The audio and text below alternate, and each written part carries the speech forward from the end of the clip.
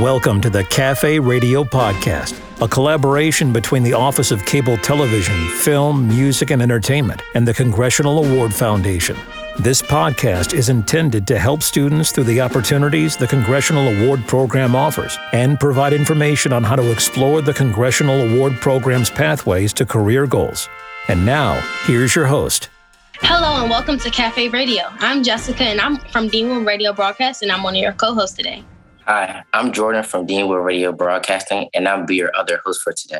Deanwood Radio Broadcast is a mass media program that focuses on networking, radio broadcasting operations, and the journalistic arts.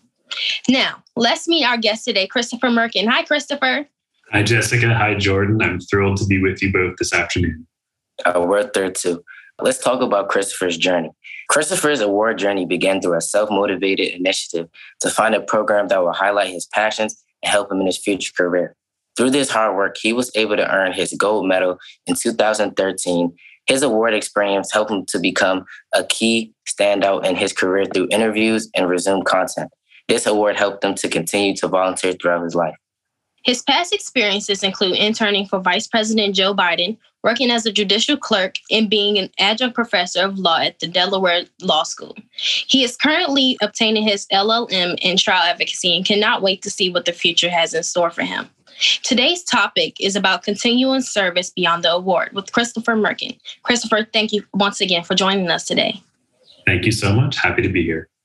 Okay, so Christopher, could you please help us kick off our day by telling us your experience with the Congressional Award Program and specifically what it has done for you? I learned about the Congressional Award around 2009 when I was a freshman in high school. And back then, my parents had those old How to Get Ready for College books that they used to have at the bookstore. And the Congressional Award was listed in one of those books. And I kind of found it myself paging through one day. And I thought, wow, this looks really cool. So I went online and learned a little bit about the award program and how to achieve the various levels and what I needed to do. And I kind of took off from there. And over the next 3.5 years, I really dedicated myself to the award through service, through planning trips, through personal development, through physical fitness, all the categories of the award. And it really made my high school experience important and great for me. And it really helped prepare me for college, for law school, and for my future. So it was self-driven. I do have to credit my parents, but it was a self-driven program. And I was very grateful to find it and to participate in it all throughout high school. Why do you think this award is so important for others coming after you? The Congressional Award is such an important way to kickstart your personal and professional growth while you're still in high school. I think a lot of people, myself included, really thought that, you start to become a real person in college. You start to develop your personal and professional identity. You start to figure out what you like to do, what you're really passionate about, what you think your job or your career might be someday. But the Congressional Award really lets you start that years earlier. And I think that's a really, really powerful incentive, a really powerful way for young people, for middle schoolers, for high schoolers, to start to develop those interests, those passions that they can identify and then grow throughout college and then into their professional lives. Or if you don't go to college, throughout your work experience right after high school. So I think that there's a lot of value in the professional growth area and the personal growth area. And the award helps you set goals. It helps you think about your place in the world. And it helps you really find a way to serve others and serve your community. Thank you for your answer. Now that you described your Congressional Award experience, if you can chop it down to one thing, what really made you a gold medalist? That's a great question. I think what made me a gold medalist in a single word or a single phrase was perseverance and flexibility. So 2 words. But perseverance to keep it up. The award requires dedicated work over a period of time to achieve the gold medal and to achieve all 6 levels of the award. And it's not something you can just knock out in a week or in a month or in a year. It requires sustained effort. It requires making goals and keeping those goals and making promises to yourself and to others and keeping those promises and showing up. But it also requires you to be flexible.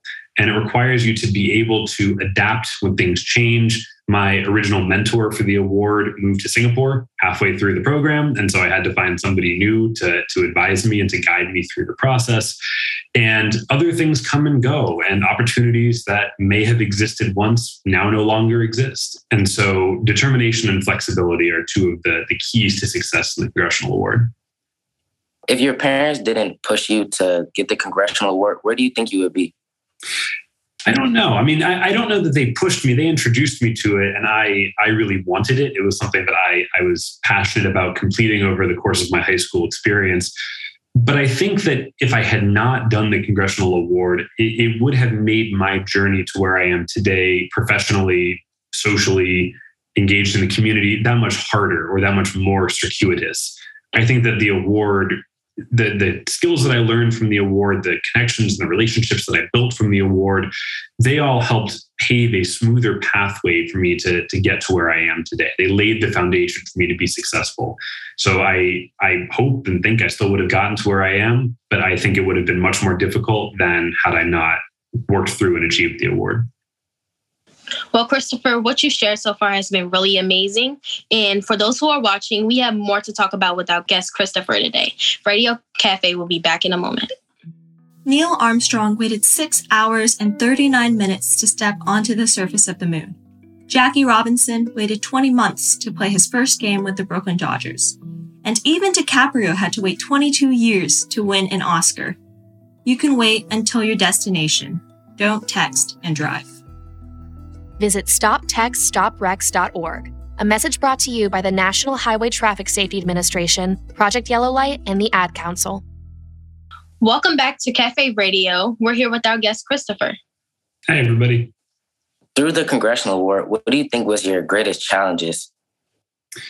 I think for me, the greatest challenges were planning the trips that I took for the fourth category of the award, or the fourth bucket of the award. And some of those trips that I took, the one that stands out the most to me was I went to Gettysburg National Park, the battlefield. And I had some strong family ties there. I had relatives who fought in the Civil War for the Union and were Union Army officers from Vermont and New England. And my, I believe, great uncle was a Pennsylvania state senator who, at the 75th anniversary of the Civil War, created the Eternal Flame Peace Memorial, which is in Gettysburg. And he planned this big reunion for the remaining soldiers who are still alive 75 years later. And my great aunt wrote the inscription, which is on the base of the Eternal Flame. So that, for me, was a difficult trip to plan because I wanted to do more than just go and tour the battlefield and go to the museum and see the history and all of that. But I wanted to tie it into my family history too, and to understand a little bit more about my family's role in the Civil War and at Gettysburg. And one of the really cool things that the award allowed me to do, I had some conversations with my family that I never would have had. And in fact, I think shortly after that trip, we found a journal that my great-great-great-grandfather had kept as a Civil War officer. And he was writing in it on his way to Washington, D.C. on the train the night that President Lincoln was assassinated.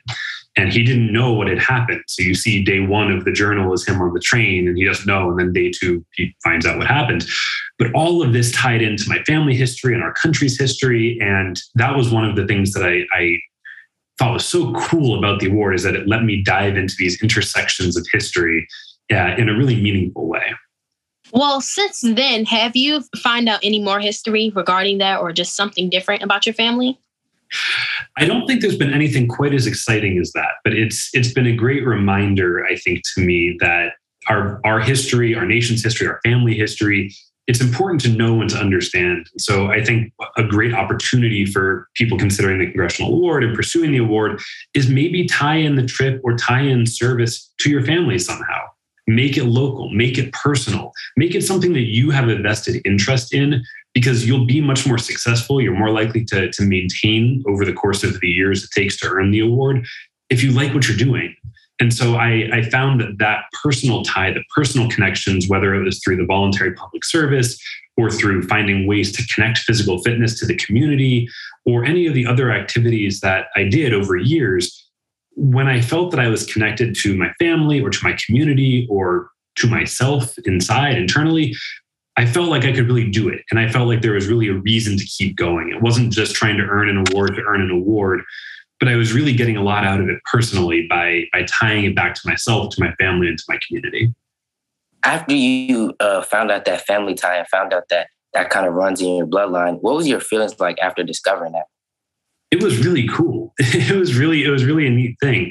And I think somewhere in my bedroom at home in my parents' house, I have a certificate from Gettysburg that says, and anybody can go there who has family who fought in the Civil War. And it says the rank that my relative was and where he fought and what he did and everything. And it was just a very powerful experience. So it was a very powerful experience being there, being on the battlefield, experiencing in a very small part what life was like there for those soldiers and for my family. And so it was a remarkable experience. And it's one that I don't know that I would have had without the Congressional Award. Okay, so regarding that, Chris, would you say that the Congressional Award has laid the foundation for you when you were younger to just be inspired to continue that service, especially based off of your new revelation that you found out during that trip? Absolutely. Absolutely. I mean, the award laid a foundation for me in so many ways. It certainly laid a foundation for my interest in public service and community service and volunteer work. That has kind of expanded and changed as I've gotten older and as I've expanded professionally. So when I went to law school, I went to Villanova Law School outside of Philadelphia, and I worked on what's called the Pro Bono Society there. And that was a way for law students to contribute free legal service to people who needed it and could not afford it. This took a lot of forms. We helped work on expungement orders for people who had criminal records, misdemeanor criminal records, who couldn't get hired because they had a criminal record. And so we were able to help them for free seal those criminal records so that they could get jobs or access benefits or whatever it was that they needed. We helped draft wills and medical powers of attorney for indigent people in Philadelphia, people who couldn't afford to have a lawyer write a will for them or to create a medical power of attorney. We did that too, and many other things. But that was one way that I was able to give back throughout my years at Villanova. I became president of the Pro Bono Society. I worked to expand it while I was there. Same thing in college, in different ways. I obviously wasn't a lawyer then. I wasn't in law school, but I was always trying to find ways to volunteer, to give back, to stay engaged, whether that was through leadership development programs, whether that was through donating blood, which I've done every 56 days for the last 12 years. Whatever it is, finding a way to give of myself to the community. But that all kicked off with the Congressional Award. And that has helped get me to where I am, again, personally, professionally, but from a philanthropic and community development perspective too, to really value my community, value the people in my community, and reach back behind me or below me or next to me to bring everybody up as I can. And that's something the Congressional Award instilled in me, and I hope will instill in others. Why do you find community service and giving back to your community so important? I think it's really the keystone of a successful society. I think it's very difficult to rely on either the government or private entities or whoever it is to provide everything that we need. And so I might not change the world. I might not save everybody's life, but I can do what I can. And if we all do what we can, I think we have a stronger, more tight-knit community. When we serve one another, when we give of ourselves, we are able to really engage in the civic process. We are able to really become one with one another and become one with our community and be neighbors. And I think all of those things combined really make it a moral imperative, a requirement that we all give of ourselves when we can, because we need to, because we should, because it's the right thing to do. Yeah. Well, Chris, I have one more question before we go into our break. Regarding all that movement and such great work that you've done, especially with those programs and those foundations, is there any legal precedents that you personally would like to set in your law career? That's a fantastic question. I think an important precedent to set is that everybody who needs a lawyer can have a lawyer. And there are cases that say that in criminal cases, you are entitled to a lawyer, but that's not always the case in civil cases. And this may not be a legal precedent that gets set, but it may be just, again, a volunteer idea, a volunteer concept that lawyers give of themselves, are always there to volunteer to help however they can. But I think that there are a lot of unmet legal needs in the community, both in the criminal side and in the civil side, and the non-criminal side, where we as lawyers have an obligation, an ethical obligation, a moral obligation, a professional obligation to serve our community. And so I hope that I can continue to build on the work that others have done to create greater access to justice and to allow for everybody who needs a lawyer to have a lawyer. Well, Christopher, your answers have been so great so far. Everybody, there is more to come. Please stay with us for more of Cafe Radio. The Congressional Award Foundation is the United States Congress Award for Young Americans. Since 1979, the Congressional Award Foundation has been providing opportunities for young people to unleash their potential by achieving personal goals focused on volunteerism, character development, fitness, and how to explore pathways to career goals. This podcast is a part of the Congressional Award Foundation's initiative to reach more students of color and make an impact in the community. The programs feature graduates of the Congressional Award Foundation who share knowledge with students about how participating in the Congressional Award Program changed their lives and served as an invaluable tool for supporting students in educational and career-building resources to catapult professional growth and careers. This program is open to all youth in the U.S. between the ages of 14 and 24, regardless of ability, circumstance, or socioeconomic status. Set your goals. Work towards your goals. Receive your award. Move to the next level. For more information about the Congressional Awards and the Congressional Award Foundation, visit congressionalaward.org. Welcome back to Cafe Radio. I'm Jessica, and I'm here with my co-host Jordan, and we're still here with our guest, Christopher Merken. Christopher, I'm so happy that you just brought up your trip that you were working on to earn your Congressional Award medals. I myself, in my first year, which was last year for the Congressional Award, was lucky enough that my family planned a trip to Hawaii. So I was able to implement that and use the adventures and the physical activity that was part of the criteria for it to earn my certificate. And I would just like to move on to your career.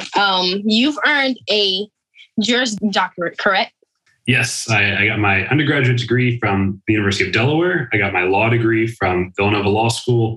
And next week, I will graduate with my master's in law in trial advocacy from Temple Law School. That's amazing. It takes a lot of determination and effort and commitment in education. So using your education, what were your intents on giving back to community? Sure. Well, I always knew I wanted to be a lawyer. My dad's a lawyer. And in 2012, when I was a junior in high school, so still working on the award, I got to go to oral argument at the U.S. Supreme Court. My dad had worked on a case earlier on, way far back down the line in the trial. And eventually that case worked its way up to the U.S. Supreme Court. Now, my dad is a tax lawyer. Most people would think tax law is pretty boring. I know I definitely did when I was 15 years old, but it was a phenomenal experience. And we got to go and sit and watch the case get argued in the U.S. Supreme Court in Washington, D.C. And that was kind of the moment that I knew. I had always thought, the law is interesting. This is something that I could see myself doing. But when I got to sit there and watch the arguments and watch the lawyers make their points and just be so eloquent and so graceful and so knowledgeable, I knew that this is what I wanted to do. Again, the case was not very exciting, but the opportunity was tremendous. And so that kind of started me off on my path. But your specific question was about kind of what the law will let me do to help people. And there's a lot of ways that it can do that. So as I mentioned in the second segment, there's a great need for access to justice from lawyers helping people. And the law firm that I'm joining this fall, a law firm called Deckert, which is based here in Philadelphia, which has offices all over the country, is a huge believer in pro bono work. They support their lawyers doing volunteer legal work at a very small scale and a very, very large scale. So the firm represents clients who are facing death row. They represent clients who are wrongfully convicted of things. They represent clients in voting access cases. They represent clients all over the country in all sorts of different issues to help.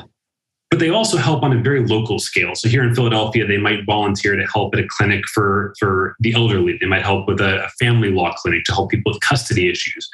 When I was a summer associate in 2019, I helped on a guardianship petition where we helped somebody work to get guardianship over a relative who was incapacitated. So there are all sorts of ways that my law firm and many law firms and organizations let you use the law to help people. I'm excited to see what those are. The opportunities are endless, and I don't really know exactly what I'll do when I start there, but I'm really excited to help people the most that I can while I'm working at the law firm. Yeah. I'm glad you mentioned Philadelphia and just Pennsylvania in general, because I literally asked you that question because I find it so cool that you are from and you pursued your legal education and what I consider like the heart of legal society, like Philadelphia, where our founding fathers and stuff have met multiple times, and some of them have even pursued legal careers. So on you, Jordan. I also feel that it's very interesting that you're deciding to pursue everything in Philadelphia. And I also think that it's really cool that you're deciding to give back to your community and give back to people around you to help better people. Because, a lot of people, they get successful, or what people say they make it, and then they go Hollywood and, don't help other people, and, they don't ever give back. They just feel like they're successful. So why would I need to, help any other people? But with you being in the legal system, what are some issues that you're willing to address or that you want to address? Well, I hope that when you both make it big, that you continue to help people, because it's quite important. And you're right. I think that it's a shame and it's problematic that people kind of forget who they are and where they come from when they get successful. And that can happen in any field. That can happen in the law, it can happen in politics, media, entertainment, sports, whatever it is.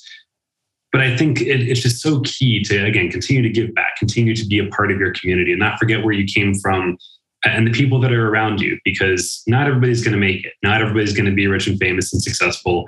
And I think everybody has an obligation, no matter where you are, no matter who you are, to help however you can in ways large and small.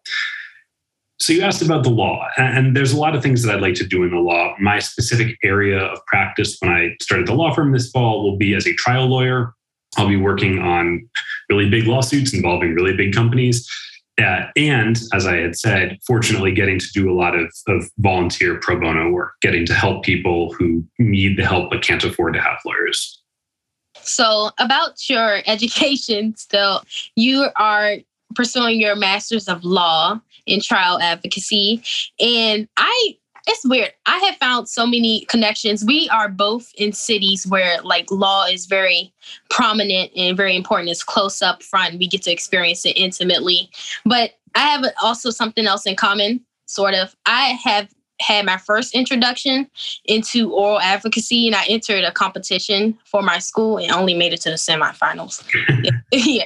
And I saw we had to, connect to the Constitution, specifically to amendments, the 4th and the 14th this year. And it was really stressful. It was a bit of an intimidating experience for me.